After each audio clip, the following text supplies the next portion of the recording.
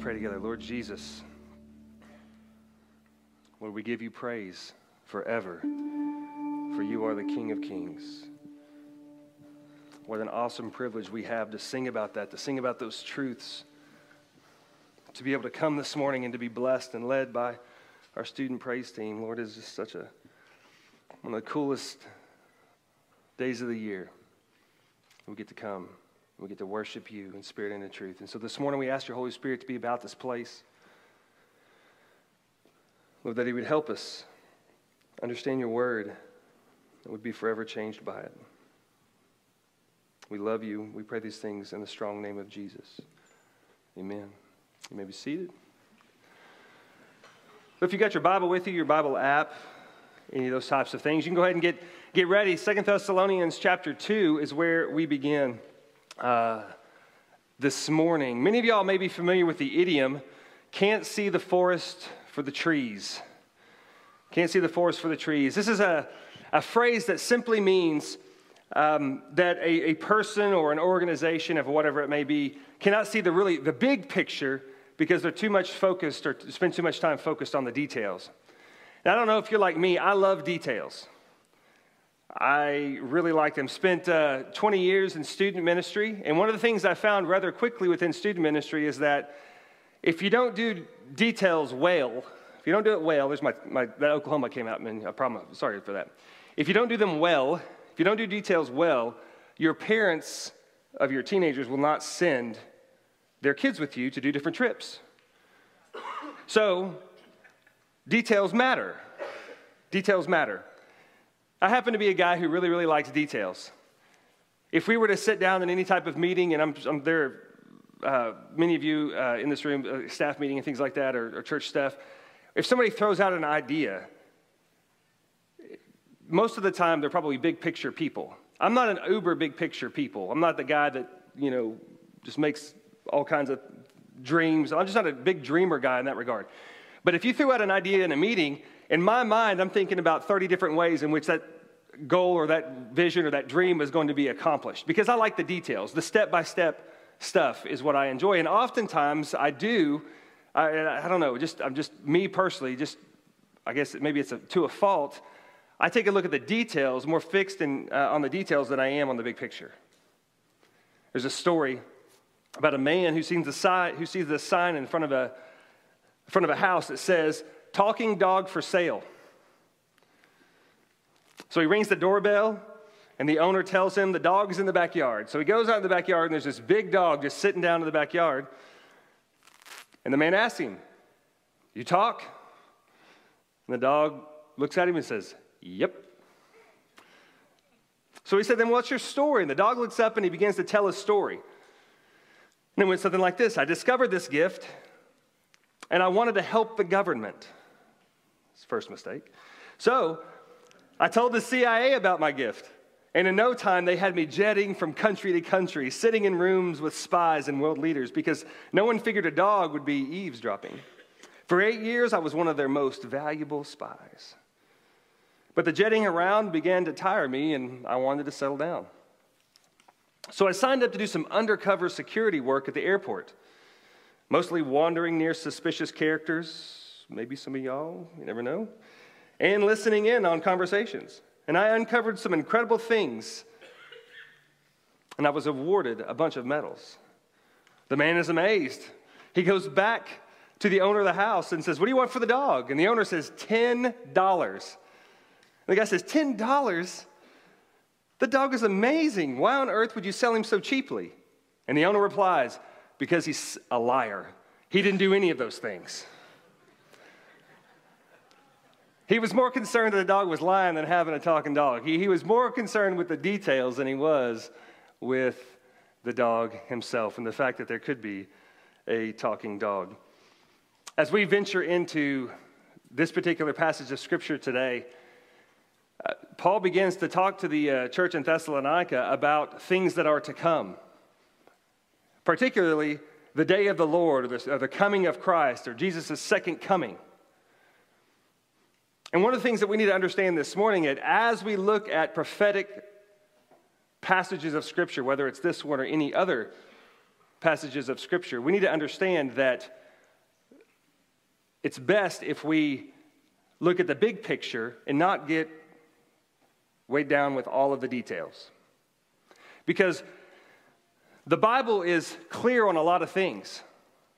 There are some things within Scripture that aren't as clear. But one thing that we can remain certain within this particular book is that God has given us through the Holy Spirit everything that we need to know about Him and about His plans and His purposes, but it may not be everything we want to know or everything that there is to know. And so when it comes to prophetic Scripture, we don't need to spend too much time looking at the details, looking at the trees, or we will, in fact, miss the forest. Because the details, honestly, do not matter. God wants us to look at the big picture.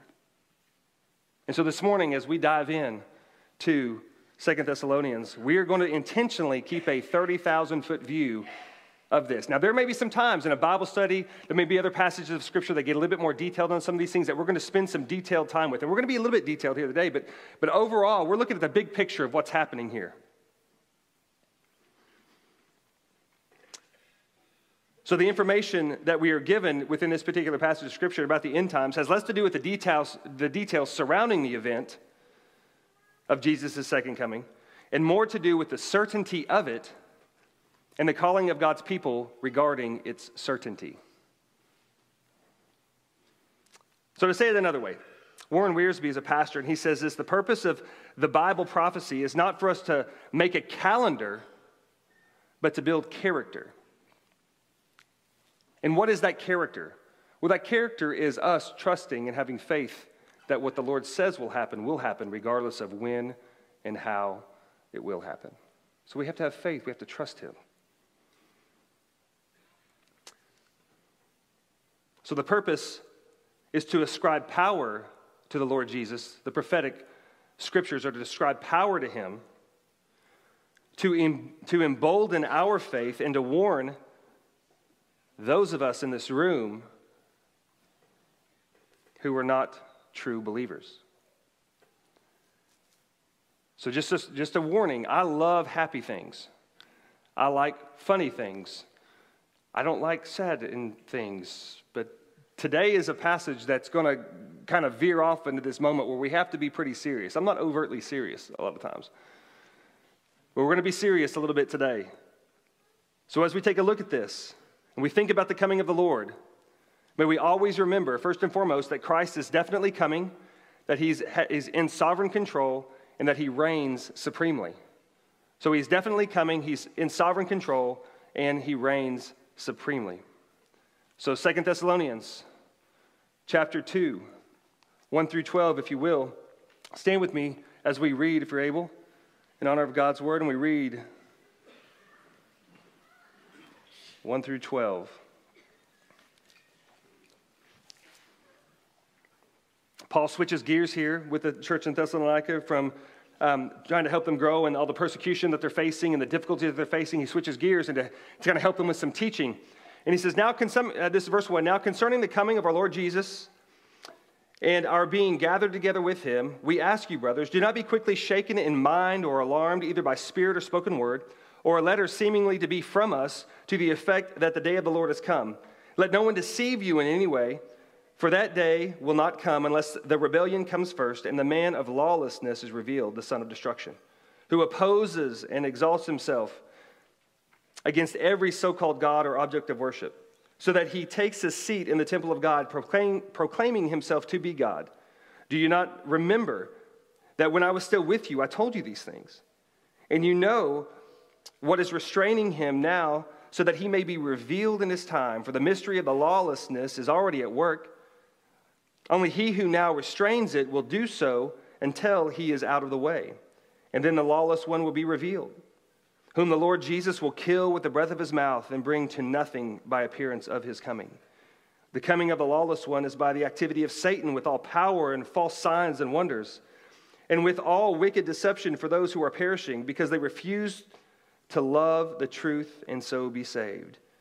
Therefore God sends them a strong delusion, so that they may believe what is false, in order that all may be condemned who did not believe the truth, but had pleasure in unrighteousness.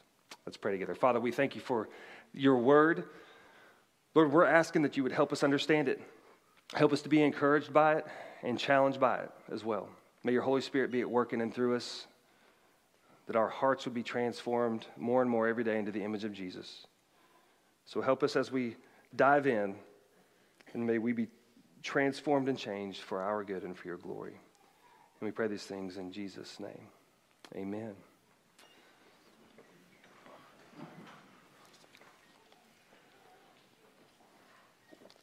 Well, as Christ followers, some things we want to look at. So if you're a believer in here, this is for us this morning that we need to really, really understand. First thing is that we need to understand is that we need to rest in the timeline of our Savior. So we need to rest in the timeline of our Savior. Paul writes here, now concerning the coming of our Lord Jesus. This is also referred to as the day of the Lord, second coming of Christ. In our being gathered together with him, we ask you, brothers, do not be quickly shaken in mind or alarmed. This idea, this quickly shaken, is this idea. It comes from a term that kind of means that like you're on a boat and that it's rocking and it's been the mooring has been cast away and it's just shaking or it's become loose and it's just these rough waters. Do not be shaken. Because he's encouraging them to be, because they're young Christians, they're young believers, they don't know much. This church, I said in the first service, this church probably doesn't even know how to spell church at this point. They're not very old. They're naive. They're immature. And so he's having to come behind them and say, listen, let me talk to you about the day of the Lord and it coming. He says, don't be shaken. And do not be alarmed or surprised or a sudden shock, either by a spirit, talking about the prophecy, so it's the same term as prophecy, either by another prophetic saying, or a spoken word, somebody, what you may have heard, hearsay, in the bathrooms at, Buc-ee's, wherever, whatever it is that you're doing. Like, that's not hearsay. Don't be alarmed by any of those things. Or he goes on further, or a letter seemingly to be from us. I think it's interesting here how Paul, because sarcasm is my love language, like I feel like Paul's a little bit sarcastic here. He's saying, listen, don't be shaken by all of these things. Don't be alarmed by what is happening.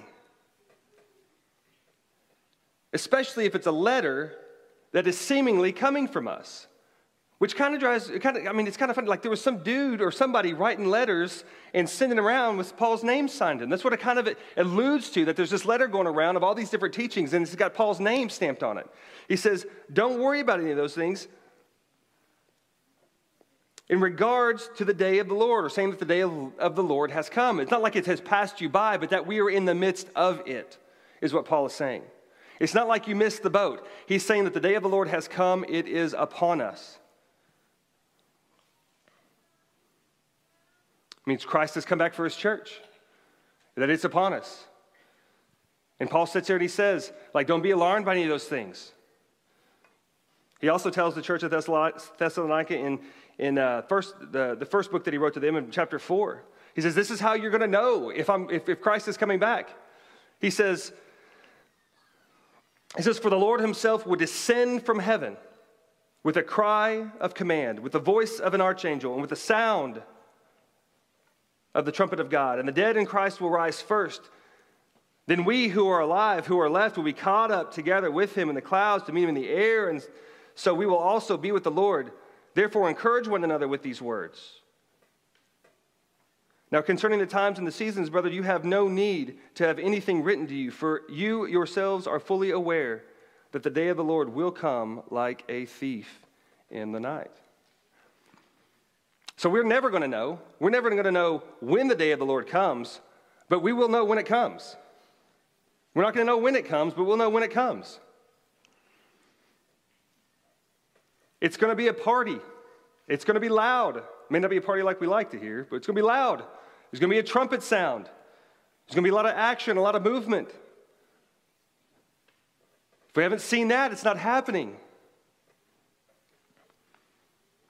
And we know that Christ will return for his church. His church are those of us in this room who have repented of their sin and trusted Jesus for salvation. He's going to take his church, he will return for their church, and he will usher them into eternity. And therefore the church will be gathered together, will be assembled to worship the one who saved them. That's going to be us, y'all. When that trumpet sounds and it hits, and there's a lot of action happening, Christ gathers his church together in worship. What happens here is practice. What happens within these walls is practice. We're getting practice.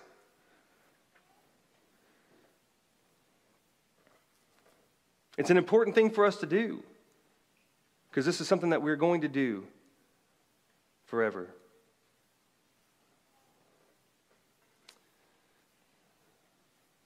The writer of Hebrews reminds us and encourages the church to make sure that they do not neglect meeting together, as is the habit of some, but encouraging one another, all the more as you see the day, talking about the day of the Lord, the day drawing near. He says, as the day gets closer, and every day it gets closer, as every day gets closer, we need to gather together, encourage one another, because the day of the Lord is near.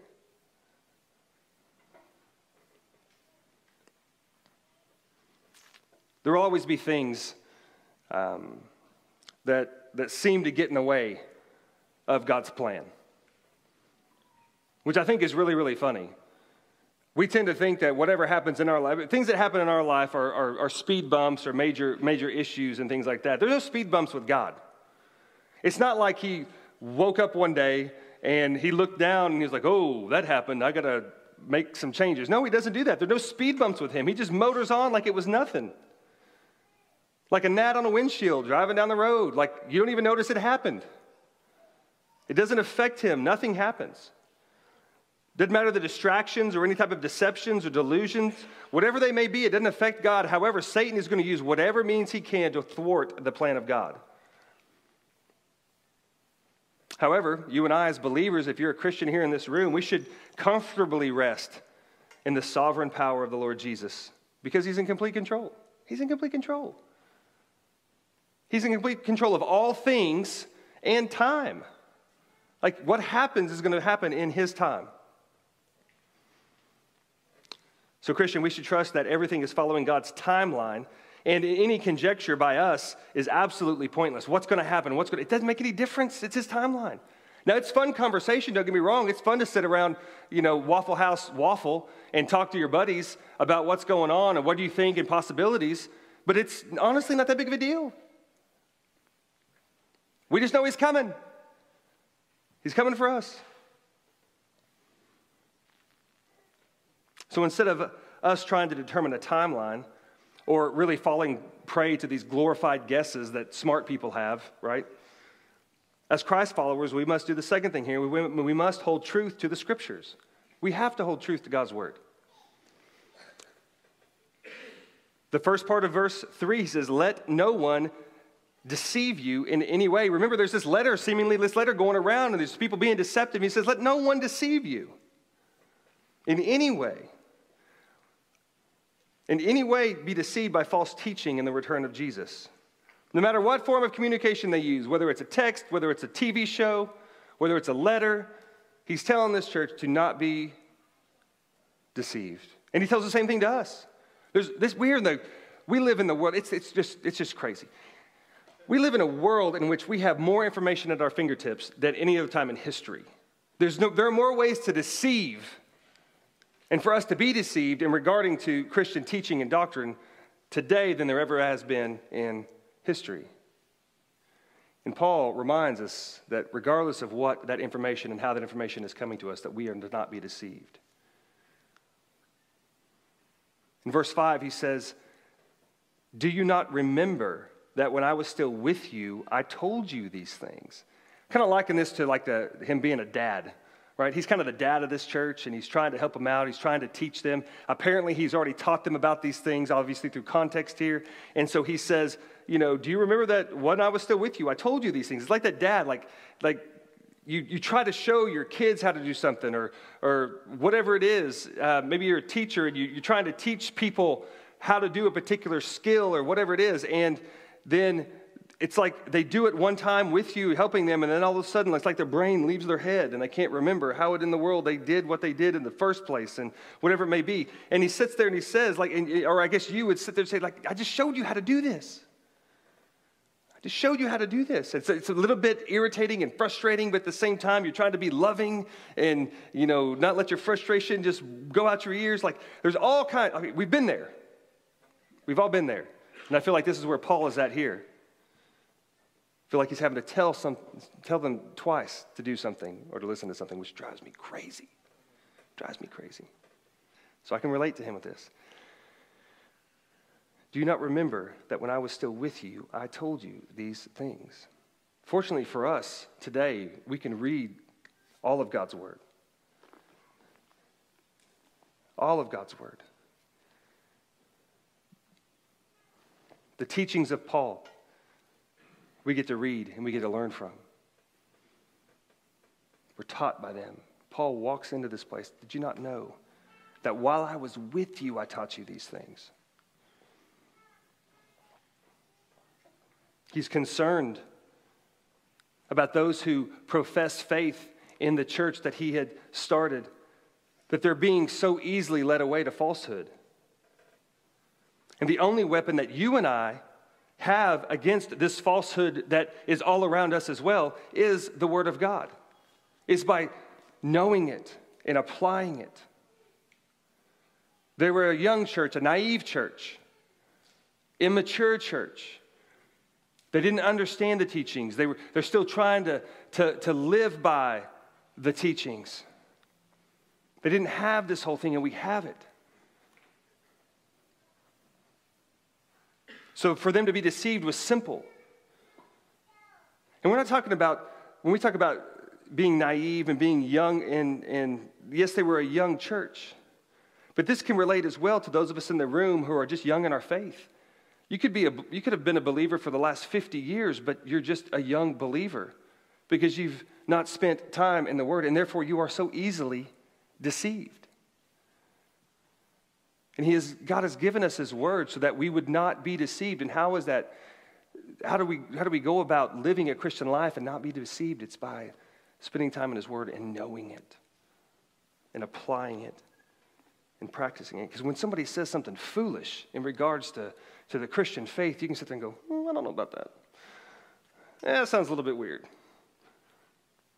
Because you know it's wrong because you've spent time in here rather than being like, I love that. I'm going to go off with that. But make no mistake about it, Satan's purpose is to deceive you and lead every single one of us away from the Lord. Here the apostle Paul calls the church in Thessalonica to remember that he taught them correctly and they had quickly walked away from what it was that he had taught them.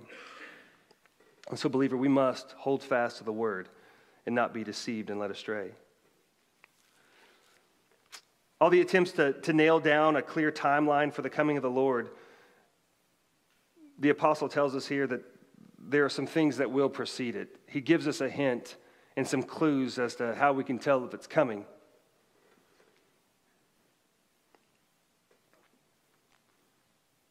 But one of the things we must understand, according to Scripture, that every Christ follower must expect, this is the third point, it must expect a turn of great significance.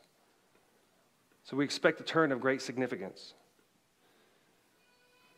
Take a look at the latter part of verse 3. He's just told them, don't let anyone deceive you in any way, for that day will not come unless the rebellion comes first, and the man of lawlessness is revealed, the son of destruction. He says that day, he's talking about the day of the Lord. This will not happen until these two things happen. First thing he says, the day of the Lord will come, first of all, when rebellion comes first. What is he talking about, the rebellion? He's not talking about just a bunch of people going crazy and going nuts. He's talking about rebellion within the church, that there is going to be a point when people who have said they've been believers their entire life pick everything up and walk away from it. They get deceived and they walk the other way. The word rebellion just is apostasy, this open defiance of authority, with a perceived or presumed intention to overthrow it. They want nothing to do with what it is that they once believed. there will be a mass exodus of believers who will one day walk away from the church and from the faith. And the second thing that we will see that there will be this man of lawlessness. This is what we call the Antichrist. The very word tells you about the character of this man. He is against everything that Jesus is, everything that he claims to be.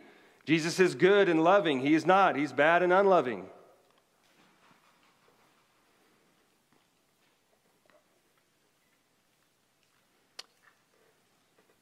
Second John chapter 7 says that for many deceivers have gone out into the world.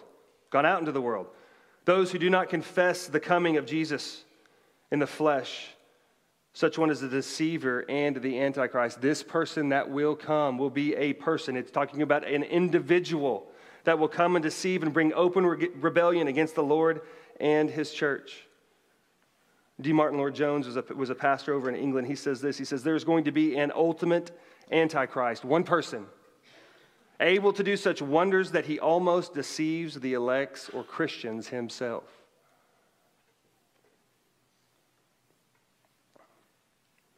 So, church, as the day of the Lord gets closer, Satan will work harder and harder to deceive us.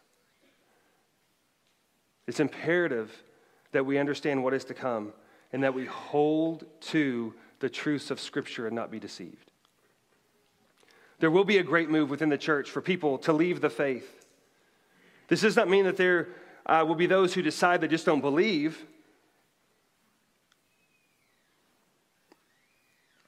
This passage refers to a time when there will be a large number of people who have professed faith in Christ, have all the trappings of Christianity, who will walk away from the faith. They have the Christian t-shirt, they have the tattoo, they pray with their eyes closed, all these things that we do as Christians, and they are going to walk away from their faith. Why? Is because they didn't have a true faith. 1 John chapter 2, John writes, he says, and they went out from us, but they were not of us. Talking about Christians, people that were with them and going out for us. For if they had been of us, they would have continued with us, but they went out, that it might become plain that they all were not of us. Thank you, Paul, for the confusion. Basically, he says, they were never a part of us. They said they were, and they weren't. So John here says that how is it that we know that we're a Christian? Is that we suffer through the difficulties. We persevere to the end. It's the perseverance of the saints, those of us in this room who are believers, regardless of what happens around us, regardless of how many people around us fall away and turn their back on Jesus, that we will persevere to the end.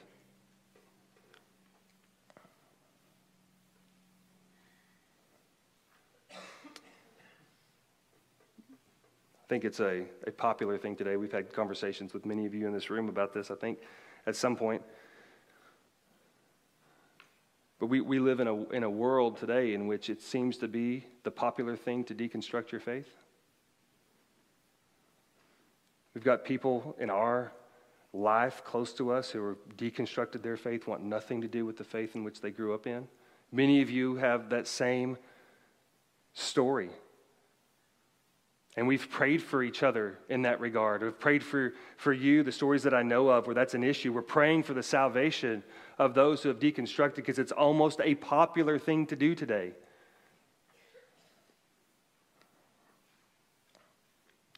These are the people that are walking away from their faith, that have been deceived.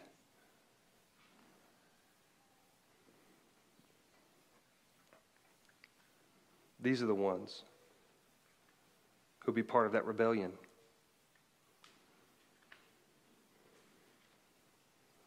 One of the things that this passage reveals to us is that it's possible for each and every one of us to claim to be saved and to truly not be saved at all. The question this morning is not, have I ever claimed to believe in Jesus? The question this morning is have I truly been born again? Am I different? Have I been made new? Has my allegiance changed from myself? Have I changed the allegiance from Will is a God to Christ is my God? Like,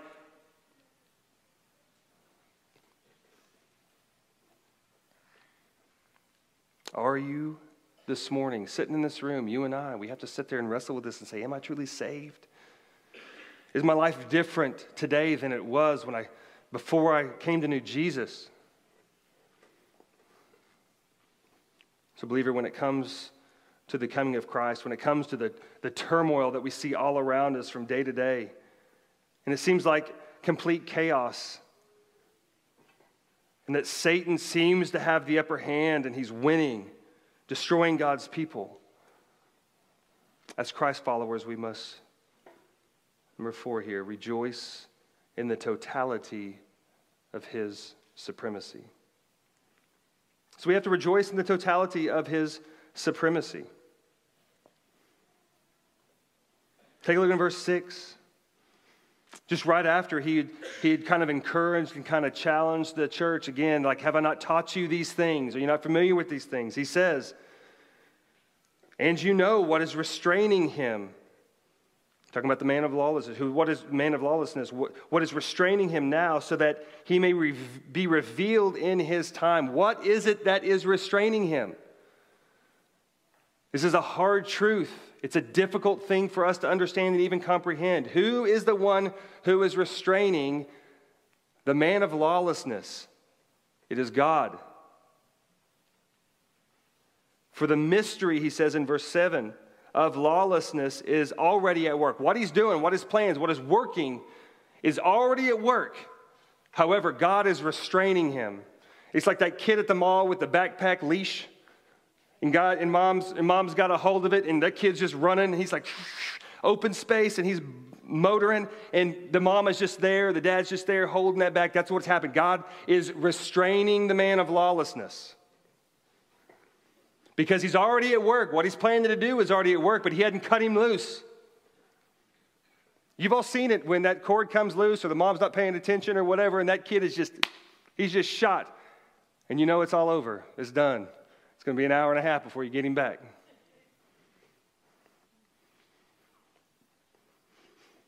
So he's already at work, this man of lawlessness. Only he who now restrains it will do so until he's out of the way.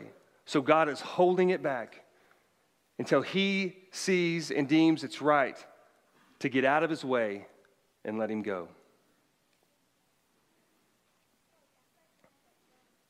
It is at that point in verse 8 that the lawless one will be revealed, in whom the Lord Jesus, this is like, it's at this moment you're just kind of like you're beat down, like this is not fun, this is no bueno, don't like it. And he says, whom the Lord Jesus, he gives a little hope, a little promise here, that whom the Lord Jesus, talking about the man of lawlessness, he will kill him.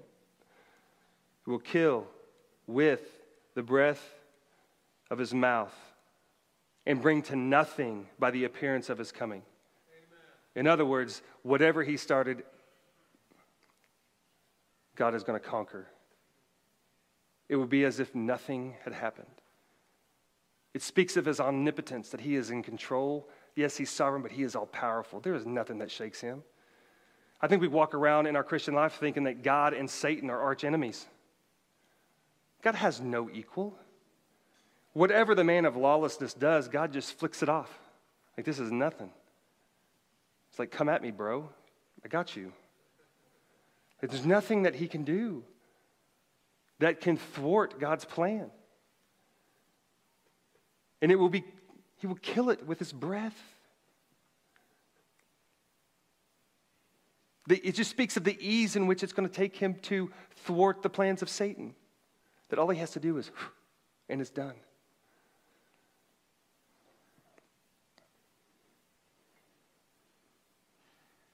But we do know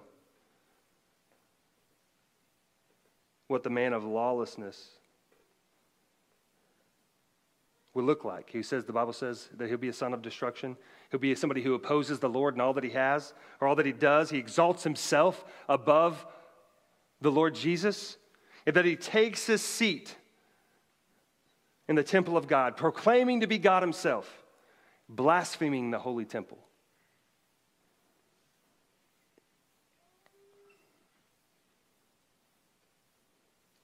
But it won't happen until God says it's going to happen.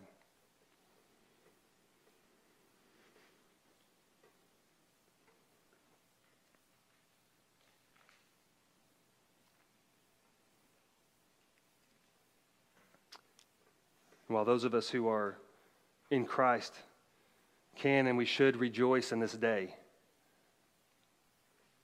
we should also be burdened to share the message of the gospel, the good news, to all who are not in Christ. So as Christ followers,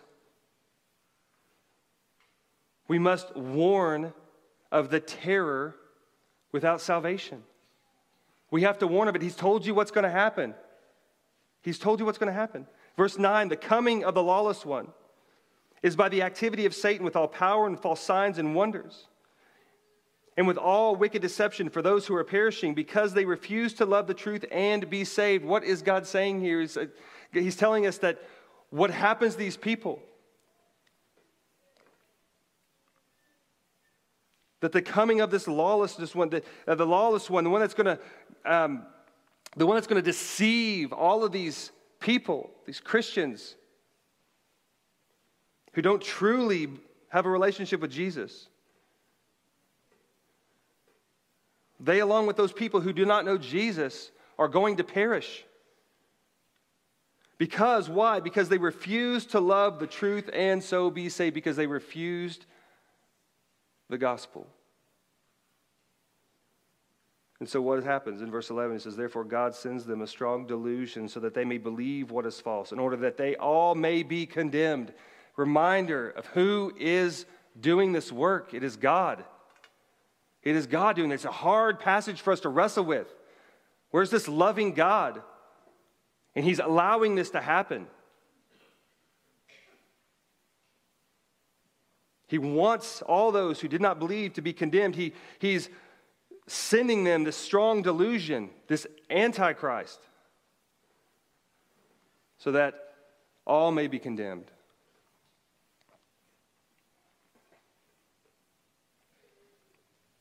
And why were they perishing? Because they refused to love the truth and so be saved.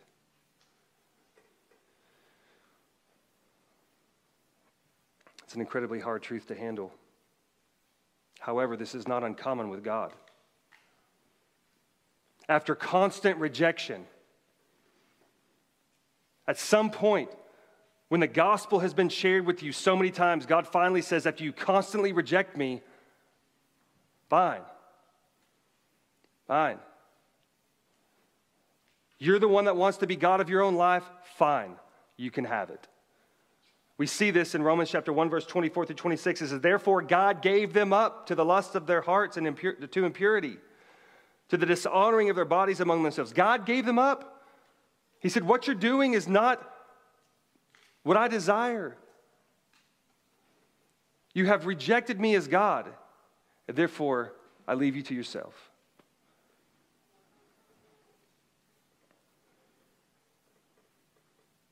So Scripture is really clear about what will happen regarding the ones who do not believe.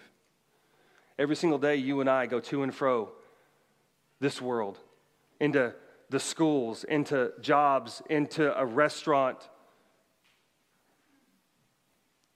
And we're around people all day long that are on the road to condemnation. We walk around with our salvation so held tightly to us that we're scared to death we're going to lose it. It's like Gollum in the ring. It's my precious. I don't want anybody else to have it.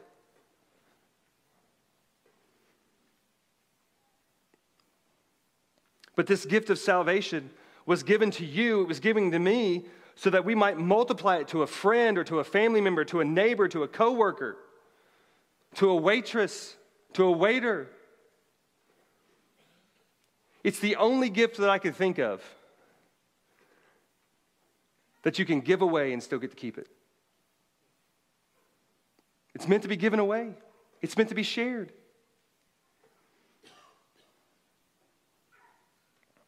So as Christians in this room, if we walk away with one thing today, and one thing only,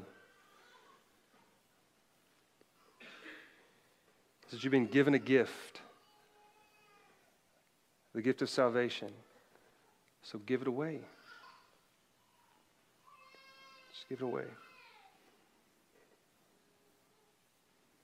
we're here today this morning, we should be encouraged and challenged by the timeline that God has set that we don't know. We should just rest in His, by faith, accept it and say, God, you're in complete and sovereign control, and we're going to rest in that. And it should bring us great comfort, knowing that He is in charge of all things.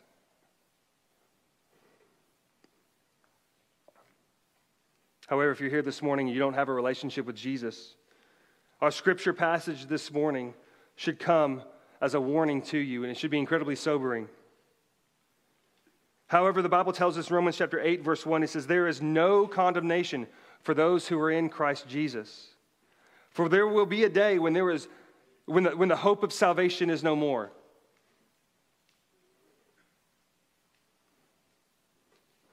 But if you come to faith in Christ, there is no condemnation for you. So my prayer is today, if you don't have a relationship with Jesus, that you come to know Him today, and that today be the day of your salvation.